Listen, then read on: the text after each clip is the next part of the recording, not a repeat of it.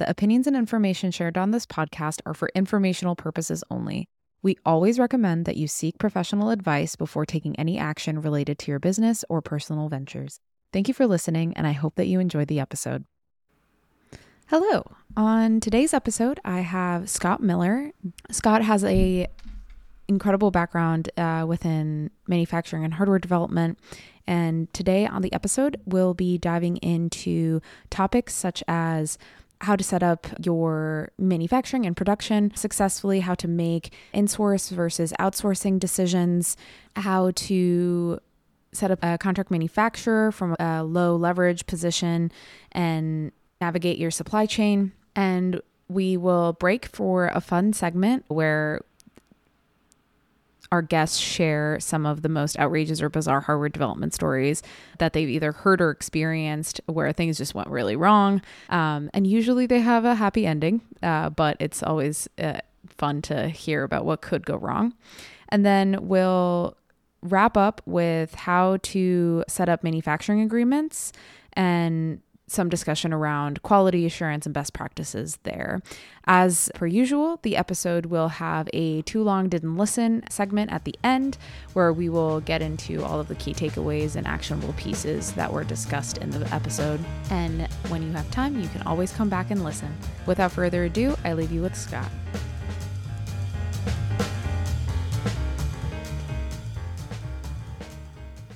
Welcome to the Builder Circle. I have today Scott Miller on this episode where we're going to be discussing a lot about setting up manufacturing, making decisions with a small team regarding your production, and many other things. So Scott, thank you so much for coming. I'm so excited to have you. Thank you for having me.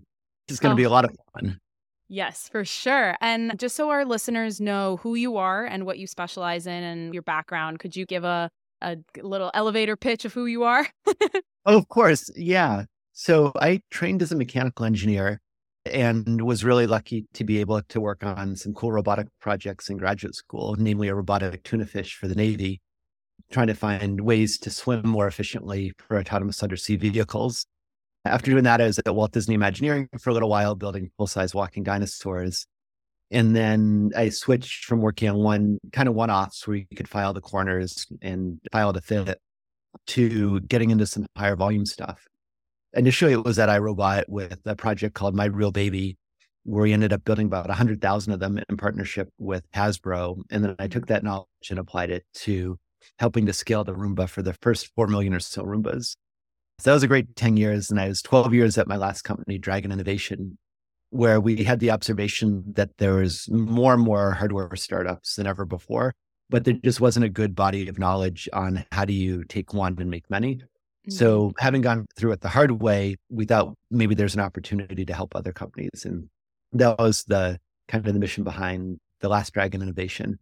And now I'm at Dragon Ventures doing the same thing, just helping great hardware companies scale. That's really awesome. I've had the privilege of meeting a bunch of people from the Roomba program, and it feels like the core team that worked on that gained so much knowledge around the scale up of hardware. And it's a theme that I've seen, that they're the people that really know how to get something from a prototype into the thousands or millions products. But super excited to have you. What you're doing and what you've done in the past is very much in line with what the Builder Circle is trying to do and educate and inform hardware entrepreneurs to be able to create a concept and then actually get it to be in the world. So one of the, I think, common threads that come up in hardware development once you have a functioning prototype or you're getting there is getting ahead of setting up your manufacturing. And usually companies depending on what product they're doing, there's this decision that comes up where it's like, how do you successfully make the decision to insource or outsource? Basically saying, oh, I'm going to build this because I want to have all the institutional knowledge and everything that surrounds it. Or I don't have the cash right now and I don't have the capabilities to take on this challenge, which is a huge, huge undertaking, and go with a contract manufacturer to at least get me to a stage where maybe I can transfer to my own factory after a certain level of revenue. So I'd love to get your thoughts on that when we can start a discussion on that. Sure. Yeah. So I think a lot of it depends on what you're building and how many of them you want to build. If you're building one of them, I would absolutely just do it in-house because it would take longer to train somebody else. And then you can imagine a spectrum that if you're building a million of them, you're probably going to work with an outside factory, at least for a while. So the trick is, where's that threshold or crossover point? Yeah, where's the cutoff? Where's the cutoff? And for me, a lot of what I've done is consumer electronics. So I'm sort of looking through that lens, but you could apply it if you were building industrial or automotive or something else. The thresholds just might be a little different. But the number I use is typically for the first 1 to 100 units, I like to build those in-house because I find a few things are going on. One, unless the product is really expensive, it's not going to be very interesting for a factory. They typically make their money on volume. And with such a low volume, if the cost of goods is $100, like there's really no economic incentive for them. The second thing, as you touched on, is domain knowledge.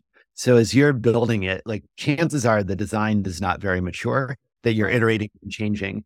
And you want to capture all of those lessons so that you can feed that back in and improve the design. The other thing is at that low volume, it almost takes more time to go and find a factory that's going to be the right fit and then train the people on how to do it rather than just doing it yourself. There does come a point when the design gets a bit more stable and maybe you get into the low thousands that it's a lot easier to work with a factory. And hopefully you capture the key learnings. I'm a huge fan, and I'm sure we'll touch on it later, of having feet on the ground in the factory. So as you transition it to them, I think it's still important to capture that knowledge and bring it home. So it's not like you throw something over the wall or write a PO for 10,000 units and you get the perfect part. It's very much a team sport to get there. And when you say factory, you're talking about a contract manufacturer or your own? Yeah, a CM or a contract manufacturer as opposed to an in-house factory. And the reason I think about this is running a factory is really hard. Yeah. There's a lot of knowledge you need to know. Whereas if you work with a great CM or contract manufacturer, hopefully they have knowledge and process and procedure. They've hired the labor force and that they can add some value for that rather than trying to go through the learning curve of launching your own product. And like hardware is just insanely hard. For 25 years a day, I'm like, man, it's just so hard. It's incredibly rewarding. There's nothing better than walking into a store or seeing somebody use a product you built. Like it's a sweet rush. But it is a lot of effort to get there. So if you take that and then you add on everything you got to do to run a factory, I almost feel like it's biting off more than like a startup probably wants to chew on. Definitely. And I think you touched on a very important part of just design maturity, because I feel like if you do it too early, where your design is still in this kind of turbulent phase, because design is like there's that, it's this like thought of how teams exist where it's like there's like the turbulent period and then the stabilization period and like the thriving period. I feel like design is very similar too, where the very beginning is incredibly turbulent. You're learning so much and you're iterating a bunch. And in that process, it's really important to not go into and doing it insourcing, because change orders are a huge deal. Once you get to training up a contract manufacturer and then potentially changing a entire process or changing even a single piece of the puzzle could result in a huge lead time shift and having to train an entire group and also a lot of money. I feel like when making the risk assessment, that is a very important part to consider of where in the maturity cycle the design is actually at. Yeah, I think you're exactly right. And I like your analogy of teams. If I remember right, it's forming, storming, norming, and then performing. Thank you. That's what I was thinking of. In my mind, I'm thinking turbulent. Yeah, it's funny. I haven't thought about that analogy for a little while, but yeah, it's very true when you do that. And yeah, with the design, if I reflect back on what happened for the first Roomba, it was really 5 or 6 people in one room, all in one spot, and they could iterate so quickly. There's one ME, one EE, one software person, a couple R&D folks, and a business person. So really high bandwidth communication, everybody from a similar educational background and experience. But then the minute you bring other people to the party, even if they're like an hour drive, like in Worcester, since we're in Boston or the Boston area, like it's not that far, but you've got to get in the car, you've got to deal with traffic and weather, and then it come just from different experiences. So that adds complexity and introduces sources of error. Whereas if you can just build it on your own proverbial kitchen table, you can iterate much more quickly in the early stages. But you'll definitely know when you get to the point where you don't want to build it anymore on your kitchen table, like after the pizza parties and your friends have all run away from all the free labor that they've been providing. So I think the point becomes apparent at some point where it's time to go outside. Yeah, and I think it does differ per product or whatever hardware is being built. Like your example fits very well with consumer electronics. Even in consumer electronics or consumer products, there's a huge spectrum, right? There's ones that the design is very straightforward and there are not that many components, in which case I think the transition over to a contract manufacturer is quicker because of its lack of complexity. And then as the complexity gets the Roomba, where I believe in the office at Bolt, they had a Roomba that was completely just all of the subcomponents were yanked out of it and put on like a display where it was all of them. And there was maybe like 100 something components, maybe even more. When it gets to that level, and it's still a consumer electronics, I feel like at that point, keeping the iteration in-house so that you can make it like somewhat perfect, which I don't like to use that word. It's always the good enough. But That's right. like at that point, I feel like the line of when the contract manufacturer handover happens is a little bit further along the product development cycle. Would you say that's true? Yeah, I agree. I think it's like volume dependent and then the category or vertical that you're in. So if you're building a very large, like industrial 3D printer, it's hard to have the know-how and test machines and ability to assemble heavy things. Or like parts that come to mind is if you're building freight farms or students at Olin is working over there, I think it's their CTO, like that's a huge shipping container that you're not going to put on your dining room table. Mm-hmm. So at that point, like maybe it makes more sense to engage a CM earlier in the process. But if you're building a consumer electronic product with 3D printing and the ability to spin boards rapidly, that one you can probably make a little bit further progress into higher volume, just doing it on your own. It's probably like a way to think about it is when you start to get injection molded parts, not so much from proto labs, but more like need to get production worthy parts, then it's definitely good to have a factory to be able to help you with that. Yeah, for sure. And I guess to go further down the chain of product development, when do you feel would be a good reason to transfer from a contract manufacturer back to internal? Because I know that kind of like cycle happens as well, where the contract manufacturer gets you to maybe like thousands or tens of thousands, but then the price per unit, it doesn't decrease as much as you want. And there's some, I guess, a little bit of a conflict of interest where the contract manufacturer is making money off of how many units they're making, I guess, depending on the contract that you have with them. But when do you feel like is a good time to reevaluate the decision to go to an outside factory or a contract manufacturer and bring it back in? Yeah. So what I've typically seen is when you're doing about $50 million of business with the CM, so that would be the cost of goods sold, which is how much you pay the factory, times your volume or the quantity you build on an annual basis equals 50 million. Then you want to start thinking about dual sourcing or maybe bringing it in-house. And just as a few simple numbers, like if you have 1 unit and save $1, you save $1. If you have 1 million units and save a penny, you save $10,000. So there's a lot of leverage as you get to those higher volumes. So I think it would be when I start to think about it. Other considerations are like finances are a big one, as you said, to be able to get your margins more favorable. Also, if there's IP that you want to protect, I've always had really good experiences with CMs, but potentially you have a little tighter control over your IP if it's all within your 4 walls. So you might want to think about that. Or if there's specialized capital equipment you need to build it or test it. Most of what I've done on consumer electronics is all working with outside CMs. I believe, and I could be wrong in this, but I believe companies like Dyson actually do own their own factories. And my understanding is that they do that because they've got a lot of IP around very high spinning fans, like 100,000 RPM fans, and that they really want to protect that IP. So they tend to do that in-house. But yeah, those are some of the things you'd weigh. But if you did that, you'd have to know how to run a factory, which brings on like additional staff and people and overhead and knowledge. So like with anything, there's a trade-off. Yeah, definitely.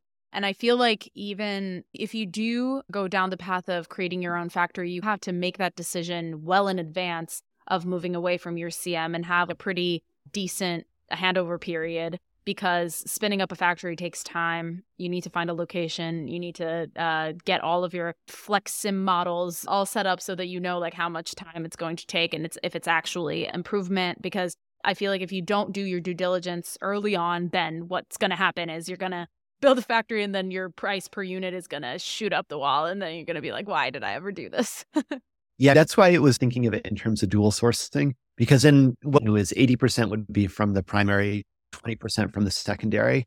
You could, on an annual basis, put it out for quote with the understanding that whoever was awarded the product would get 80% of it. But they always know there's another alternative. So it keeps everything in check. It gives you leverage in the situation. It gives you leverage. And then if you did, like, it's never easy to switch factories.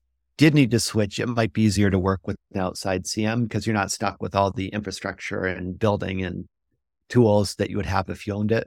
And for the products that I built, I've always, if the decision is made to be in a CM, I've always seen them just stay with the CM and not come in house. But potentially, if you get really high volume, then it might make sense. Yeah. Or it's the opposite situation where the system is so complex. The best example for this is SpaceX, where they are fully vertically integrated because they have a very complex system and they have a lot of inter-system connections. And if one system outgrows the other, then that's a big issue, and so on and so forth. So they in-house everything so that they have control over. I think that's another thing that when you said like 80% the contract manufacturing, how do you keep your quality consistent? Yeah, but when you do that, you truly are building two separate products, because most likely they're going to come off a different set of tools. Every tool is a little bit different because atoms do that as opposed to bits. And you want to be able to track that. So in some ways, it almost doubles the amount of work, because if you had teams on the ground, you'd need two teams on the ground, different partners to coordinate. So maybe it doesn't double, but maybe it's 1 and 3/4 the amount of work. Definitely. Which is why I'd say typically you don't dual source until you're doing 50 million or more. And you want to get that extra. It gives you a few things, potentially costing leverage, but also geographic protection. So that if, God forbid, there's something that takes out one factory, you at least have a backup plan and not a complete interruption to your business, which fortunately happens fairly infrequently, but it certainly does. It does happen. Yeah, for sure. You made a really good point about leverage, which is a big topic, I think, in startup land, because contract manufacturers are generally used to working with bigger companies. And for example, if you go to a contract manufacturer and say, hey, I'm from iRobot, or hey, I'm from like Hyundai, like big names, they're going to have the red carpet in front of you and really want to work with you because they see dollar signs when they look at you. So when you're a startup and you're going to these companies, you're basically you're losing 2-0, where they see you as a huge risk. They feel like you're going to fail any moment, and they use that as leverage towards you all the time, being like, hey, this is risky for us. We don't know if you're good for your money. And so especially at the early stages, and also later stages, if you don't do a good job negotiating in the early stages, there is this constant tango between the CMs, and CMs are, I feel like the ones that I've worked with in the past have been like notoriously bad at giving a startup a break, which is, I understand, it's business and they're trying to protect themselves. So I guess my question is for you, in your experience, and we can discuss this, is how do you set up your manufacturing agreements coming from a very like low leverage standpoint? Yeah. So you need a lot more finesse. It is funny. I'm working with one company right now that's maybe a top 100 from revenue. And we're doing an RFQ. And yeah, it's more like the factories are really competing to work with this. The company sets the payment terms instead of the other way around. So it's a very different experience. But I think it's, from a startup, it's very doable, but you just have to be a little bit more clever. Yeah. So the first thing is you've got to get the right factories in your funnel. Like we call this the RFQ, or request for quote process, which is basically how you pick the factory and how they pick you to go and build your product together. It's really a team sport. But if you don't have the right portfolio of factories in the top of your funnel, it's never going to work. And generally for a startup, and I love these factories, but they're just not the right fit, would be like a Flex, Fox, Jabil, and so on. Factories that are maybe 15 to 20 billion plus in revenue. And there's just a fundamental impedance mismatch. Yeah. So and those would be what we call tier ones. The tier is not like automotive, but just in consumer, like as a function of revenue. Yep. What I think you really need, and it's not a reflection on quality or anything, it's just a sizing scale. I think really the tier 2 and the tier 3 are better. I'd look at a tier 2 as more than $1 billion and a tier 3 is under $1 billion in terms of revenue, where you're going to be a much better fit in terms of fish and pond. So you don't want to be like a little tiny fish in a huge pond, which would start up working with Fox. But you also don't want to be a huge fish in a little pond because you can't grow. And you'd have too much of an influence on the factory's business. You want them to be diversified. I know the numbers can be debated, but I think 5 to 10% of the factory's revenue in a couple of years is probably a reasonable starting point or target. So as you think about factories, you could say, all right, in 3 years from now, I'm going to ship however many units at whatever cost of goods sold, and you get a number, and then say multiply that by 10, and that's the size of the factory that might be a good fit. Now, just as a rough rule of thumb, but the trick, of course, is how do you find these factories? You could go to Alibaba, there are some good things in Alibaba, but there's also a lot of bad things. It's kind of Wild West. What I find is best is just talking with people within the ecosystem that have built products and asking them, who are you working with? What are you building? Because often you want to find factories that have built similar products and just have domain expertise in that.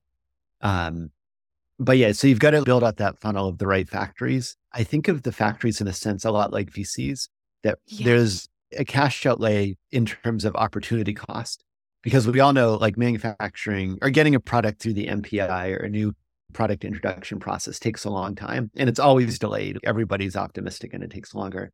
Definitely. And that's time that the factory spending cycle is working with you. And they're really banking on the fact that your product is going to take off and grow to higher volume. And they're weighing, if I work with this company versus the other one, what's the opportunity cost? Who has the highest probability? We work with at iRobot. We were about 2 or 3 years late, which is really bad. Like, it's amazing that product came out at all. It's such a hard product. I guess it's understandable. They stuck with us the whole time and were phenomenal partners. But as a result, I don't know how much revenue it created, but it's probably in the billions of revenue that like a portfolio VC approach, it paid off for them. There's plenty of other ones that have put their heart and soul, the factories have, into our product, and it's gone nowhere. So it really is finding that thing. And I think as one does the RFQ process, a lot of it that's really important is sharing with the factory the bios of the founders, the opportunity, the VCs, if any, what do they bring to the table? Got some funding for the initial build. Like typically for hardware, you need at least $5 million to get out. So if you've only raised or have 150,000, it's probably not going to be that interesting for a factory. Say, all right, we've raised this money from top tier partners. We've got a team that's done this 10 times before with successful outcomes. Then the factory is going to be excited and they can see the upside. And if you don't have all of those things, then it's still very doable, but just a little bit heavier lift. I think that is an excellent point. And I feel like oftentimes entrepreneurs compartmentalize the way that they approach certain things that they need to do for their business, where they're like, okay, for VCs, I have like a pitch deck and I'm gonna do the pitch and I have all of this kind of storyline. And then for manufacturers, I'm going to have like my manufacturing engineer take care of that. And it's just going to be this. And however, it's actually, you're so absolutely spot on with that, where it's really important to get contract manufacturers bought into the mission. Like when I was working at Commonwealth Fusion Systems, we would constantly, like, we were a very well-funded company. And that was almost known globally at that point because our raises were huge. However, we still struggled with certain manufacturers because they still wanted to work with the big names. And the stuff that we were building was for like huge quantities. And we had to do a lot of talking about the mission and about the founders and like what our plan was to get to that mission. Because at the end of the day, as you said, they look at the opportunity cost. They're like, I could just work with Philips that like has had a crazy track record. They've been around for a really long time. They're very well funded. They have a market. Like all of this is public information and I'm going to get my money and I'm going to get it in buckets. Like, why would I ever work with you? But one thing I feel like, and if I have any contract manufacturers that are going to listen to this podcast, I think one thing is the true contract manufacturers that want to make a difference should see themselves as playing a very critical role in enabling the next generation of hardware. Because as much as VCs give money, the makers are the actual main character here. And I think it's really important for contract manufacturers to also see themselves that way, of just, we're not just building for revenue and just money and the bottom line, but we're building for a better future where we are the enablers of all of these kind of audacious goals that entrepreneurs have. One, I think there needs to be like a little bit of a responsibility, acquiring responsibility for that. And then also on the entrepreneur side, treating contract manufacturers as those enablers and not assuming that they know what you're up to or assuming they carry on the passion that you will, and making sure that you have that storyline in the back of your pocket alongside with data, where it's like fundraising data, planning data, product data, whatever you're willing to share, obviously within bounds. But it's, I think, really important to start the conversation off like that. And I think at the end of the day, when you have this really well thought out product roadmap or market assessment where there is a understanding that the quantities will increase and the whatever you're buying or whatever you're getting built has a future and the future is very lucrative for them, they will be more willing to potentially take on the risk because of the upside. But I think it's so important to tell the right story so that you enable that. Yes. Yeah. And I think it goes to the fact that the factory is your partner. It's very much a team sport with shared risk as opposed to a vendor supplier relationship. And that it's a really important mindset to do that. I think also factories do look at it as a portfolio. So a big company, like they're probably going to run really high volume, but it's probably not going to double, or it's just harder. Like for Apple to double in size is a tremendous amount of work. Good point. So you want to plant some seeds. One of the ones I love, it was one of our early customers, like the old Dragon is remarkable. Just an amazing product. So just a piece of smart e-ink, and it feels like a real pencil rubbing. But we brought it, did an RFQ. It ended up with a phenomenal factory, and the volume is just off the charts. So it's one of those where Apple would be doable, but hard to double. But with this one, it went from 0 to many. Gives them some really nice, fresh growth. And I don't know that a factory would want to put all of their dreams and hopes in startups just because they're a lot riskier by the nature of it. But I think a portfolio of some established companies with predictable revenue and then planting the seeds for some younger ones that hopefully will grow. Some obviously will make it, some won't. Yeah. So basically diversifying their portfolios. It's really great to see these examples because I feel like those examples also increase the likelihood of a contract manufacturer to accept the next startup that comes around because they have a great experience. There's also a little bit of responsibility on hardware entrepreneurs to not mess it up so much because the next guy is going to suffer the consequences if you don't do so well. That's right. Yeah, I think that's really important because, there really is big shared risk on both sides. And we don't want to sour the punch bowl. Definitely. This podcast is presented to you by Pratik, a startup advising and coaching company that is geared to help hardware entrepreneurs get their ideas from a napkin sketch into a lab and out into the world. I like to call this segment the hardware horror stories, where we just take a break to share some of the most outrageous or bizarre hardware development stories you've heard or experienced yourself, where things just went horribly wrong and it was just shocking, and what happened after the fact. Cool. I've got a long list of these, but I'll amazing. You can tell me all of them. I was trying to figure out where to start. And I love to talk about the Roomba in that it was the product I got to work on firsthand, and it was a while ago. So there's not too many secrets that can't be shared now. Yeah. But I remember our first order was for about 15,000 units, which for us at the time seemed like a huge number. And it is a lot of number. They'll fill up, that'd be 3 shipping containers, 3 40-foot HQ shipping containers, which is a lot of Roombas. As I noted, working on this thing for 3 or 4 years, just really hard. Something where you'd sleep on the couch at work for 3 nights in a row like putting our whole heart into it. And we'd finally built these 15,000 units and we're feeling really good.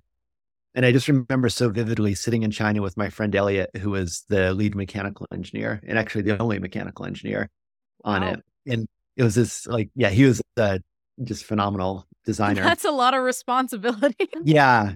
He went through the torture chamber, but yeah, he pulled it off.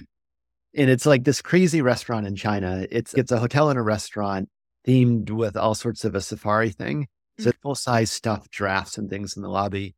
And in the restaurant, there's a glass atrium with white tigers running around. Only in China would you see things like this. So we're watching the tigers and talking about how excited we are. And in discussing it, we realized that we'd only tested the Roomba for about 5 hours. And this is a consumer product that has to last a lot longer than that. Yeah. And both he and I are like, that seems not like it's long enough. So we should probably test it for a little bit more. And just keeping in mind, we'd already built the 15,000 of them. Yeah. We grabbed a bunch of them and started testing. And I think when we got to 8 hours, about all of them failed. Like, oh my God, what happened? Like we worked so hard to this point, like not just us, but like the whole team had put everything they had in it. And we started taking apart the robots to figure out what was going on. And what happened is in the wheel module, we found there's all sorts of black dust, which was, I guess, through some static force getting stuck on our optical encoder and up the optics. So all the robots lost their odometry and were just out of their mind. Like they had no idea where they were and just like they were done. And it happened in 100% of the robots after 8 hours. So like, oh my gosh, this is not good. And I just remember like the feeling of despair, like all this work for nothing. Like we blew it at the last minute. But after we shook that off, we're like, all right, how can we fix this?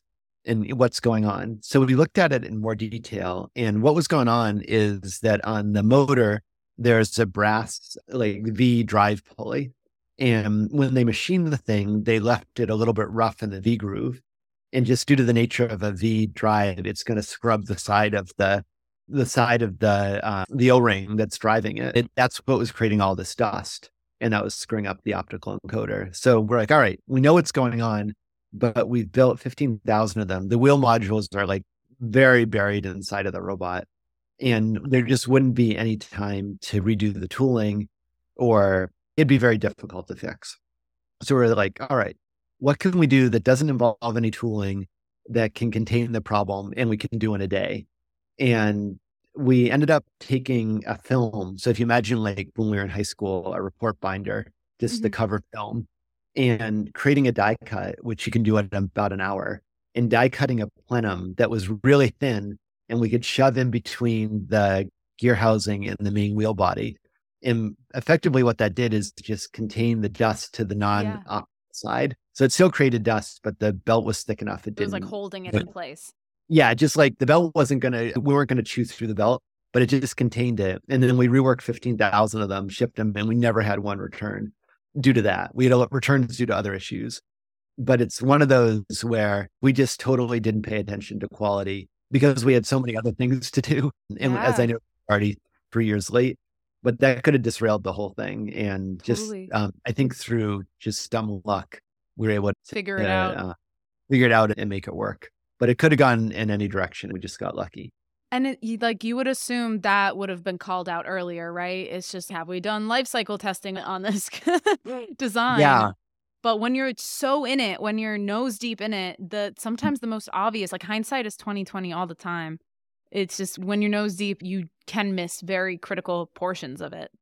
Oh, completely. And in our world, we think of like cost, quality, and schedule. It's worried about the cost, especially for consumer, to make sure they've got the margins they need. And then it's most of consumers driven by the holiday season. So if you're late, it's devastating. So then you're scrambling. And the thing that always gets put off is quality.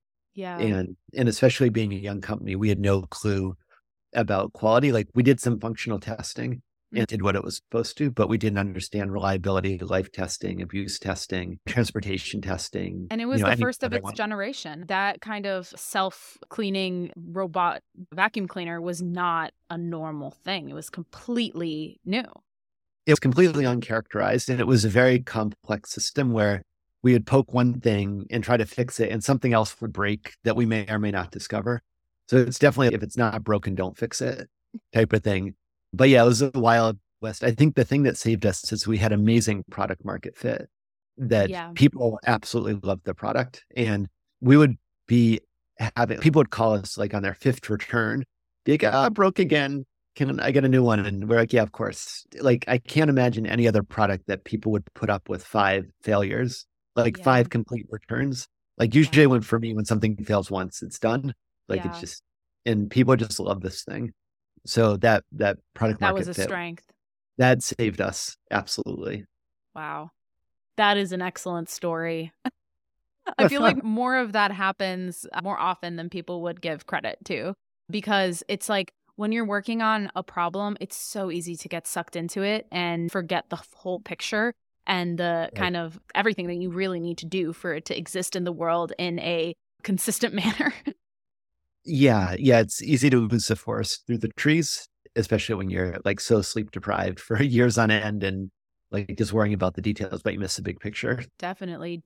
Has Roomba released like retrospectives or something along the lines of Oh, this? interesting. I talk about it now and then, but I don't know if there's anything like a formal history. I believe they have a really cool robot museum at iRobot, which would be fun to see like the progression of the Roomba from idea through where it is today. Yeah, I feel like these are such valuable pieces of lessons learned that I feel that's the whole point of my podcast. I feel like maybe not right away, but like 5-10 years after the fact, it's a good time to release like a retrospective book or something of I don't know, the catalog of failures or something along those lines. I feel like that would be a really informative piece of content that people would really latch onto. I don't know. Maybe a robot should consider that. Yeah. Oh, that would be awesome. There's so many great stories that came out of it. And like the plane was flying really close to the trees at times that anything could have disrupted it. But yeah, we managed to get really lucky and it worked out. That's awesome. Thank you so much for that story. That's excellent. Shifting gears back into what we were talking about before around kind of contract manufacturers, internal manufacturing, and how to set up your supply chain with low leverage. I guess in terms of, so getting into a little bit of the nitty gritty when it comes to setting up contracts with contract manufacturers, oftentimes because depending on the contract manufacturer, I've seen a lot of factories that would say, hey, we really want you to pay upfront, which you should never do. But I guess what kind of contractual agreements have you seen that have gone particularly well for both the startup and the contract manufacturer? It's like a win-win-ish situation. Yeah. So typically what we think of this as the MSA or manufacturing service agreement, which is the contract between the company and the factory. I think the trick here is getting a really nice balanced understanding. We build all around the world, but I certainly started building in China. And when we look at it, just to ground ourselves, there's no functioning legal system in China. Or said another way, like startup is never going to sue a Chinese factory. If you get to that point, you've got so many other problems. Absolutely. With these contracts, I feel like that's a very important part to remember. It's that it's only as good as you can actually execute on it. If you can sue, great. But if you can't, then it's just a piece of paper with a bunch of words on it. That's right. And I see some companies spending a lot of money on lawyers, and many lawyers aren't proficient. Like they're great at other things, but they're not good at MSAs or something that's unenforceable. And that's not really the point of it. With the disclaimer that I'm not a lawyer and one should talk to their lawyer to figure out what to do. Definitely. But in my experience, the MSA does 2 things. One is it tries to anticipate what could go wrong. And then if it does, it gives us a blueprint for how do we fix it. So if a shipment's late, this is what happens. Or there's a massive epidemic quality failure, then this is what happens. And we can all agree on what's the definition of a massive epidemic quality failure, 3% or something like that. But it starts that conversation with the factory just to set expectations so that people agree on both sides that we're looking at the same thing. That's the first thing. And then the second is for companies that have investors, ultimately the goal is to be acquired or go public. And as part of the due diligence process, they're going to want to see what's the MSA. So it's having something that's reasonable in place. I know early on at the company I work for, we downloaded a 1-sheet MSA off the web and literally filled in 2 or 3 blanks. And that was what it was for the first couple million products. And one Wow. would say that's probably not, it needs to be a little more robust. But I think you don't want the pendulum to swing too far. Mhm. So yeah, I would just have the key things, which are typically like payment terms, which you are getting at IP control, liability, and things like that, but not spend an excessive amount of time and use up goodwill, negotiating it back and forth, but just get a reasonable thing in place and then focus on building the product. Definitely. And I think it is important, and the only enforceable, like the most enforceable part of a manufacturing, an MSA or any type of kind of agreement with a contract manufacturer is the payment terms. And if you have it be phase gated in a strategic way where you say pay a certain amount upfront, because you will have to pay something upfront usually if they are acquiring materials for you. Like personally, I've seen this in if you're buying equipment, for example, and it's like custom equipment that you're buying, they need to design stuff and get the supply chain in order. So they definitely need some money to start that project. But then afterwards, like you can withhold money if they are not delivering on what was agreed upon. So that is the only, in my mind, like the most enforceable part of an agreement. Yeah. Yep. And it's certainly something you negotiate back and forth. I Mhm. mean, typically what we see is for most factories in Asia, the NRE or non-recurring engineering is pretty reasonable. And that one is typically an hourly rate or a firm fixed price. So that's not a too big a deal. You got the tooling, which can be quite expensive. And Yep. typically it's 50% at tool start and then 50% at it might be EP2 or when the plastic comes out of the tool and your tool worked. So that's a 50/50. And each one of those, actually, the first one is usually due on delivery. The second 50% is net 30, would be standard terms. The other big expense you have is buying the materials. And before 2009, before the first bubble broke, factories typically would give startups net 30. Could you describe net 30 for the listeners that don't know what that means? Sure. Yes. So let's say I take delivery of my widget from a factory today. I don't actually need to pay the factory until 30 days later for that. This is a huge deal from cash flow because it means I might be able to sell the product to my customer. Is that money to pay the factory? So that really lets you scale your hardware business quickly. But sadly, because so many factories got stuck holding the bag, they took much more conservative terms. And what I see now is it's typically 40 to 100% of payment for the materials up front, Mm. where I think the average is probably 70%. The $10 processor, you'd have to pay $7 when the factory orders it. It'd be 6 months before you actually get it, given the whole supply chain problems. And then Yeah. when they ship it to you, you owe them net zero everything else. So that would be the remaining $3 for that processor, the labor, and their markup. Um, but they really they don't want to have an overhang or they don't want to have a lot of unsecured material. When you buy it, you're on the hook to use it. You own that. You own it at that time. I think for larger companies, you can get net 30 is table stakes. And then if they're big enough and the factory is sure that they're not going to go bankrupt, you can get net 60 to net 120. It's huge from a cash management standpoint, but there's no startup that's going to get that. Yeah, definitely, because that would be too high of a risk for any factory or manufacturer to take on. So, with that, what has been your experience with getting components from Asia versus the US versus Europe? Yeah, and when I'm thinking components, are you looking at an electrical processor or more like an injection molded part or a whole subassembly or assembly? I would say not assembly, so the actual components that would appear on a bill of materials that you would need to either source or like a manufacturer that's going to actually build it would make it in-house and then go and build it. Yeah. So we find right now a lot of parts, mechanical parts, so injection molded, die casted, stamp parts will come out of China and then support other parts of Asia, Mexico, or the US at the component level. And Mhm. the craftsmanship in China is just amazing these days, both from a part, but also from a tool making standpoint. And Mhm. if anybody's ever built a tool, like, there's just so much knowledge and engineering, but also craft into doing that since China's been doing it since 1980.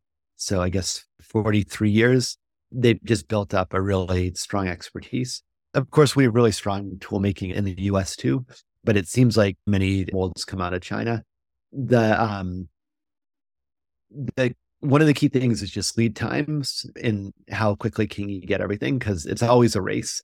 You're Yeah. burning money to start up that you want to go as quick as possible. Maybe there's competitors. Maybe you're trying to pull in the schedule and catch the holidays, shopping season, or things like that. So the quality is obviously key. The lead time, pricing is a really big consideration. So usually cost, quality, schedule, I think would apply to all of that. And then sometimes there's just weird things like in China, typically they can do much thinner wall extrusion, which is harder. So for some reason you needed to have a thin wall extrusion, you might pick China.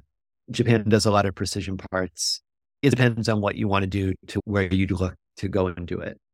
And do you feel like the trade-off that you make because a lot of times why people would potentially want to work with US companies is one, they're very reachable. You can always go to the factory floor and actually look at what parts are being done. Probably much easier to negotiate because of there isn't a language barrier or a cultural difference. And it's just if there is a need for iteration, it's just easier because they're closer and not always quicker. But with Asia, do you feel like it's worth the trouble of the hurdle of kind of building that business relationship and maintaining it and doing the negotiation and working through quality together? That would be a pretty big undertaking by startups where they're cash strapped, but they're also very time strapped.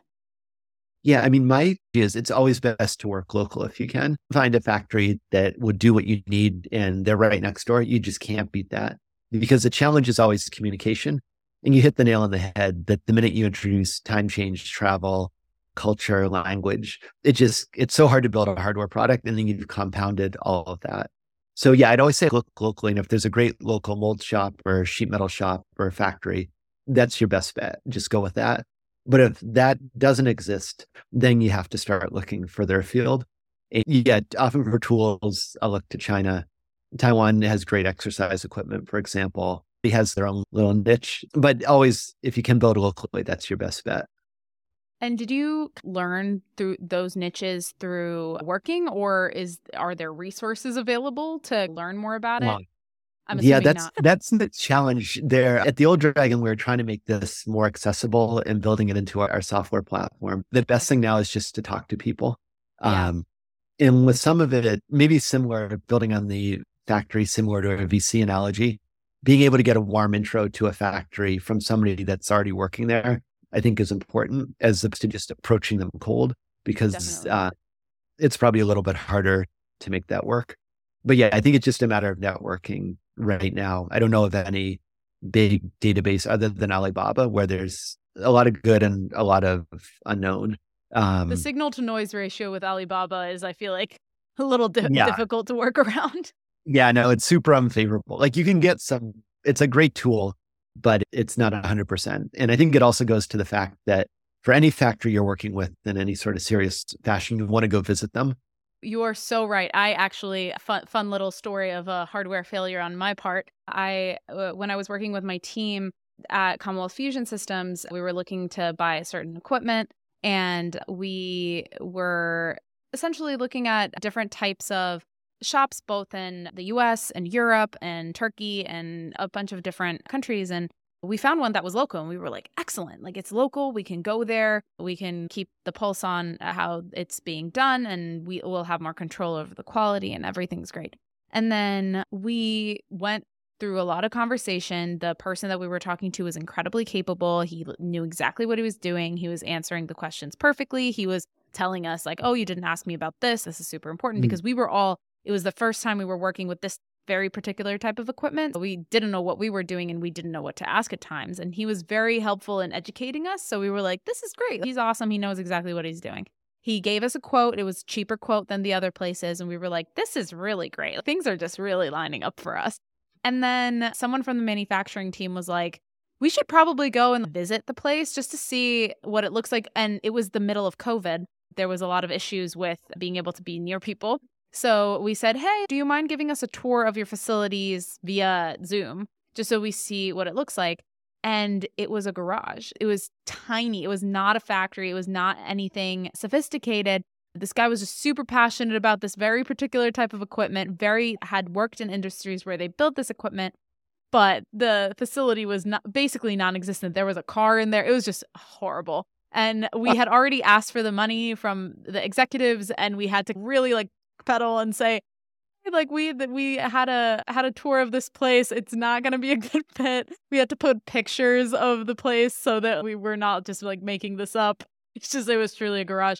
So definitely go and visit the factories that you work with before signing any documents or asking your CEO for money for it. Don't do what I Wow. did. Yeah, that's something. Yeah, I think of picking a factory is a lot like getting married, that you really Yeah. want to get to know your partner and build up that relationship over time. Just because it's really, if you've got a great partner, you can do anything you want. But if it's not quite the right fit, it's very hard to succeed. Definitely. I completely agree with that. Okay. And then I guess final topic I wanted to discuss with you is regarding quality assurance, where I feel like in the minimum viable product realm, quality usually ends up taking kind of a backseat.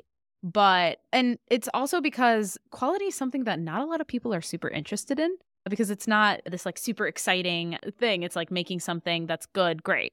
And there's a lot of documentation involved and a lot of testing involved, and a lot of people find that very boring. I find it fascinating, but I'm definitely not a part of the majority.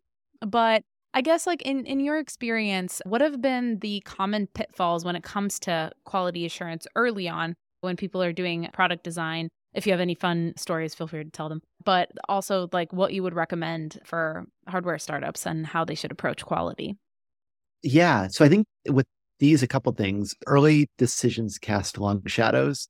So that what you decide now may stick with you for years to come. So you want to get that right. And that So can true. impact quality. And then the unknown unknowns, they're really dangerous. If you know that you don't know something, you're going to go figure it out. But it's just the things that you're blindsided by. And when I think of quality, there's a lot of different aspects to it. A lot of people just think of functional quality. So does the thing turn on? Does it make a noise? Does it do what it's supposed to? And that's important. It's got to do that. But from there, there's things like, is it going to survive the shipping from the factory to the customer? Because that's a pretty brutal world. You may be, if you're on a like unpressurized, unheated plane, you might be hot somewhere and then you get really cold and dry and then you're back and hot again. Or maybe you're on the back of a truck on a bumpy road and you're getting vibrating. So there's a spec called ISTA 1A, 2A, and 3A, so the International Safe Transit Authority. It will help you understand like the crush strength for your box, the drop test, stuff like that.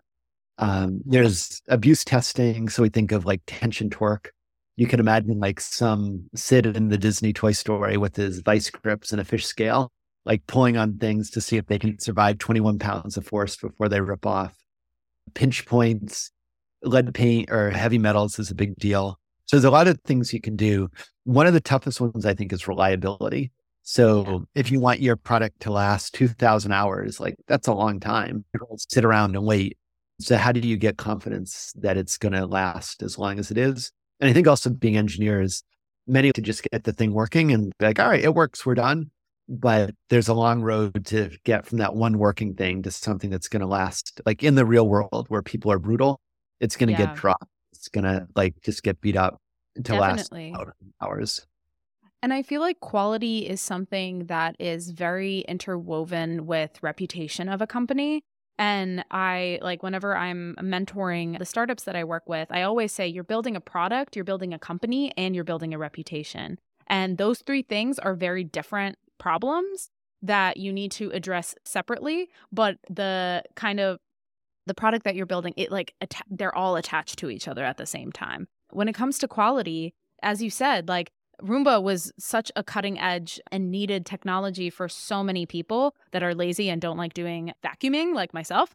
And so people were able to tolerate the lack of reliability that the first few were giving.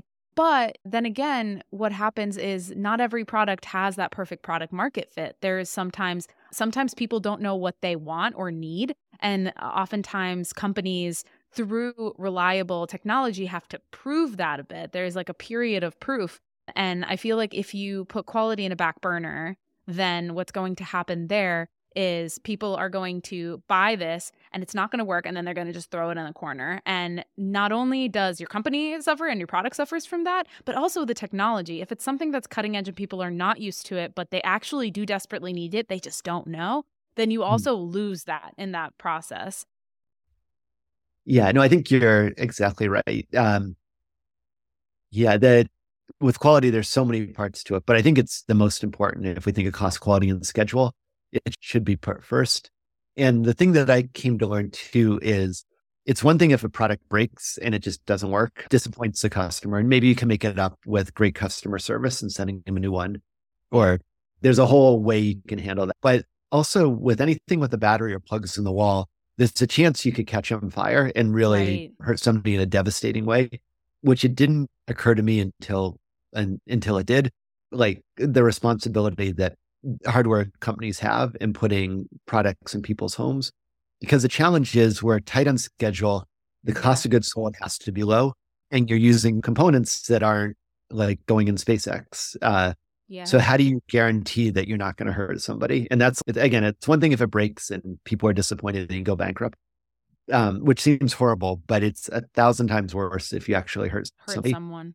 And just knowing you can sleep at night, like building in whatever volume you build, that your product is going to be safe for humans. So there's a lot of responsibility, which might not be apparent because everybody's worried about running out of money or just getting the thing done. There's this latent responsibility that goes there. Absolutely. So yeah, big deal. Especially, I feel that is such an important point. I feel like that is an engineering ethics mindset that everyone should employ. I have my engineer's order ring that I wear all the time. And for those who don't know what this is, it's a trend that started, I think, in Canadian universities and engineering schools, where at the end of your engineering degree, you would essentially take an oath saying that you will be an ethical engineer. And basically the reason that they put this in the first place was because there was a huge bridge failure that happened and a lot of people died, and it was due to an engineering oversight. So they decided to make rings out of the steel of the bridge so that engineers would take this oath. Wow, that's amazing. My Canadian friends always have the ring, and you can see how old they are by how worn down it is. Yeah, exactly. If it's like pretty smooth, which mine is like pretty smooth, it means that you've been in the ringer or worked at a machine shop a bunch. Yes. Especially with safety, I feel like safety related products also have a huge responsibility because oftentimes people might take risks more because they have the product. And so if the product doesn't function properly, whether within its lifetime or just even if it's a one-off, like it functions and then you throw it out or something, like it needs to work well. Otherwise, it could actually, instead of helping people, it could jeopardize people's health and wellness even more. Yeah, no, safety and quality is just a huge topic that I wish there's more formal or practical education. One of the things that I think is so cool is the HALT testing. So the HALTs are highly accelerated life test. So if we imagine our product that wants to last for 2,000 hours, like nobody has time to sit around for 2,000 hours, or at least most people don't. So with the HALT, you basically shake and bake it. So it's an environmental chamber with a paint shaker. Yeah. And that tends to create all sorts of failures. And they will happen, but at least for me, they're non-intuitive. So one of the great ones, and there's a YouTube video of it out there, is a printed circuit board with just a capacitor stuck on there, like it's a big tall cap. And ordinarily, it is what it is. But when they shake it, that capacitor hits resonance because they do a bunch of different frequencies and it's dancing all over the place. And then it finally fatigues off its leads and goes flying. And when I look at it, like, even though I'm a mechanical engineer, it's not the first thing that pops to mind on what's going to fail on that board. So so I like HALT testing, especially with high frame rate capture video, is just fascinating to see what breaks in ways that you just wouldn't anticipate. Yeah, I think that's so true. I think some level of life cycle testing should be a necessity. And I think one of the biggest issues with quality engineering right now is that the barrier of entry is pretty high, in my opinion, because there's just so much documentation and oftentimes people have to pay attention to it, especially if they're in highly regulated product spaces like medical. But it's not something that is very clearly taught, and it's usually fly off the seat of your pants and do your best. But it is a really critical component. And even if you are trying to get to market fast, I feel like there is like a minimum viable quality assurance that you should do, whether it be just a destructive test, see what breaks the thing, and like increasing the severity of the destruction. So you see like where it actually fails, because if you just do a destructive test, you're going to be like, okay, it failed, but what made it fail? And any type of I remember I worked at a company that was building this like electronic jewelry, and I built a robot that was like slamming it against a metal table for days on end. And it was trying to simulate if someone put it down on a table when at the end of the day in a more aggressive manner to see when it would stop working. So these are important things, and people sometimes forget to do them, and then they launch it, and then it becomes a big issue later on. Talks to the early decisions cast long shadows, because it's really easy to change something in CAD. Yeah. It's more painful to change it once the tool's made, and it's incredibly painful once it's in the customer's hands. So it's one of those, you almost have to slow down before you can speed up. But once you've got it locked in, you know the product market fits there, you're at the right quality, cost, and schedule, then you can just pour gas on it and excel and scale quickly. But you just want to have confidence. Definitely. With that, I will end this podcast. This was such a informative conversation, Scott. Thank you so much. I feel like a lot of people would get a lot of value. And I wish that when I was working at these startups, I had someone like you to mentor me to do the right thing, because I had to learn it the hard way. So thank you so much for being here and joining this podcast. Oh, thank you for having me. These are amazing questions, and I'm grateful and thankful that you're hosting this to share knowledge with the next generation. Oh, thank you so much. And we'll definitely have you back if you'll come back. Oh, absolutely. I'd be honored. Oh, okay. Thank you so much. Thank you. Hello, welcome to the Too Long Didn't Listen segment, where I will go through the general key takeaways and actionable pieces of the episode for those that did not have time to listen to the full episode. So let's dive right into it. So the decision to outsource or insource depends on a few metrics. So here they are: how many you want to build and the potential for its scalability, how much of the quality you want control over, how novel the tech is, and how if the skill set outside of your organization will be able to take on the novel technology and has already existing skill sets to be able to start the production. Your IP protection risk tolerance. So for example, Dyson had their own factories from the start because they were very concerned about their IP. This is something that's very personal to companies and should be thought about when making the decision to insource or outsource. Obviously, cost. Comparing what it would cost to do in-house versus outsource, just doing a pretty preliminary budget exercise will give you a sense of which one would just be a better fiscal decision to make. Capacity, comparing demand versus how much can be produced in-house versus outsourced, and time to market. So how quickly you would be able to get to market. Usually outsourcing will be faster. So these are metrics to think about when you're in the process of deciding if you're ready to outsource or you want to continue insourcing.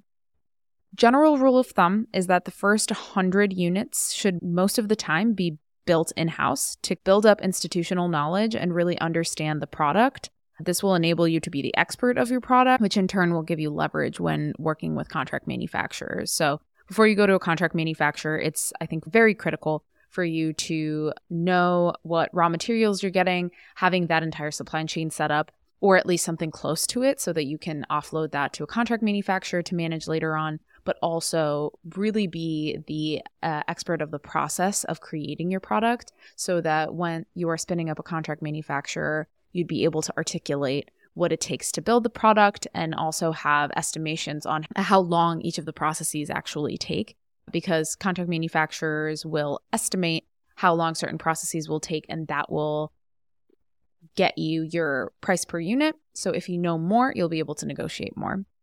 Make sure to always have people on the factory floor.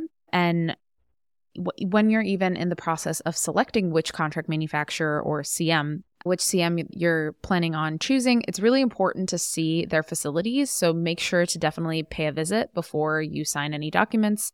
And specifically when starting off, but even when production continues, having regular visits is critical to improve domain knowledge. It will enable you to continue to be the expert on your product, keeping the CM accountable, and then catching any quality issues early on. So definitely make sure to put it in your schedule and have dedicated staff members that can visit the factory floor consistently throughout the course of your production. And when outsourcing, make sure that you're at a good place with your design. If you anticipate that the design is going to change or revisions need to be made in the first few months, it's a good idea to wait until you're beyond that kind of turbulent design phase so that your design can spin out to your production, because design change orders are a hassle and require a lot of operational overhead.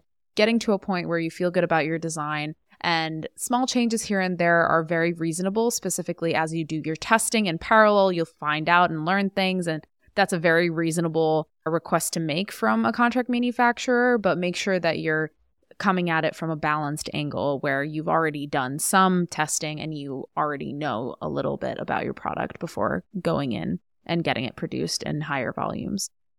For complex products, keeping the team relatively small keeps the bandwidth of communication high. So a tiger team has the ability to move faster and more efficiently. So when you're deciding on your hiring strategy, this is something to really consider.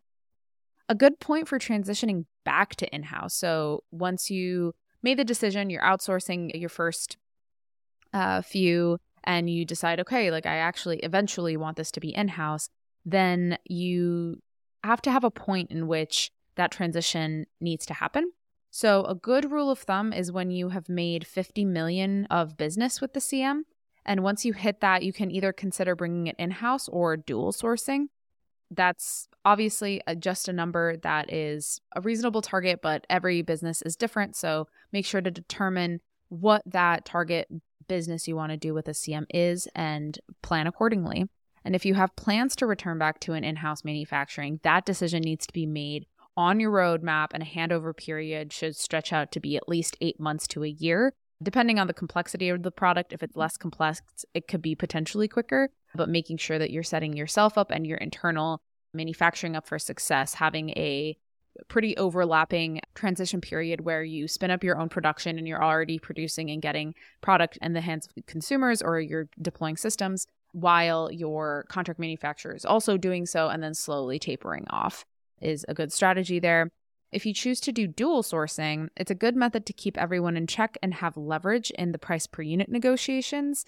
However, it is important to note that when you have two contract manufacturers, you basically have to treat it as if you are producing two separate products, because the quality will vary and individual contract manufacturers will have their own kind of management overhead internally. You'll probably have to have two program managers, or a program manager will have to work on both accounts.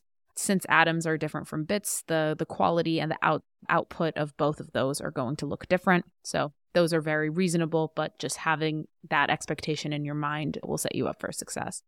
When you're a small business, you approach CMs from a low leverage standpoint because you don't have a reputation to back you. Usually no one knows of your name yet because you're still in the process of slowly launching your company and your product. So coming into the conversations in the highest position you can is very important. So you should consider doing the following when engaging with contract manufacturers. Number one, make sure that you evaluate the factory startup fit. So what that means is, depending on the amount of business you're going to bring to the contract manufacturer, that entire conversation is going to go very differently. So highly recommend not going for big players, but starting off with smaller players and have as many conversations as you can and really evaluate the landscape. So rule of thumb is to choose a factory that you make up approximately 5 to 10% of yearly revenue. At super early stages, that might sound like a very scary number, so don't be alarmed by that. It can be smaller than that. That will just be an easier conversation to have if you are the 5 to 10%. If not, still, it's okay. And do the following to make sure that you're setting that entire conversation up well.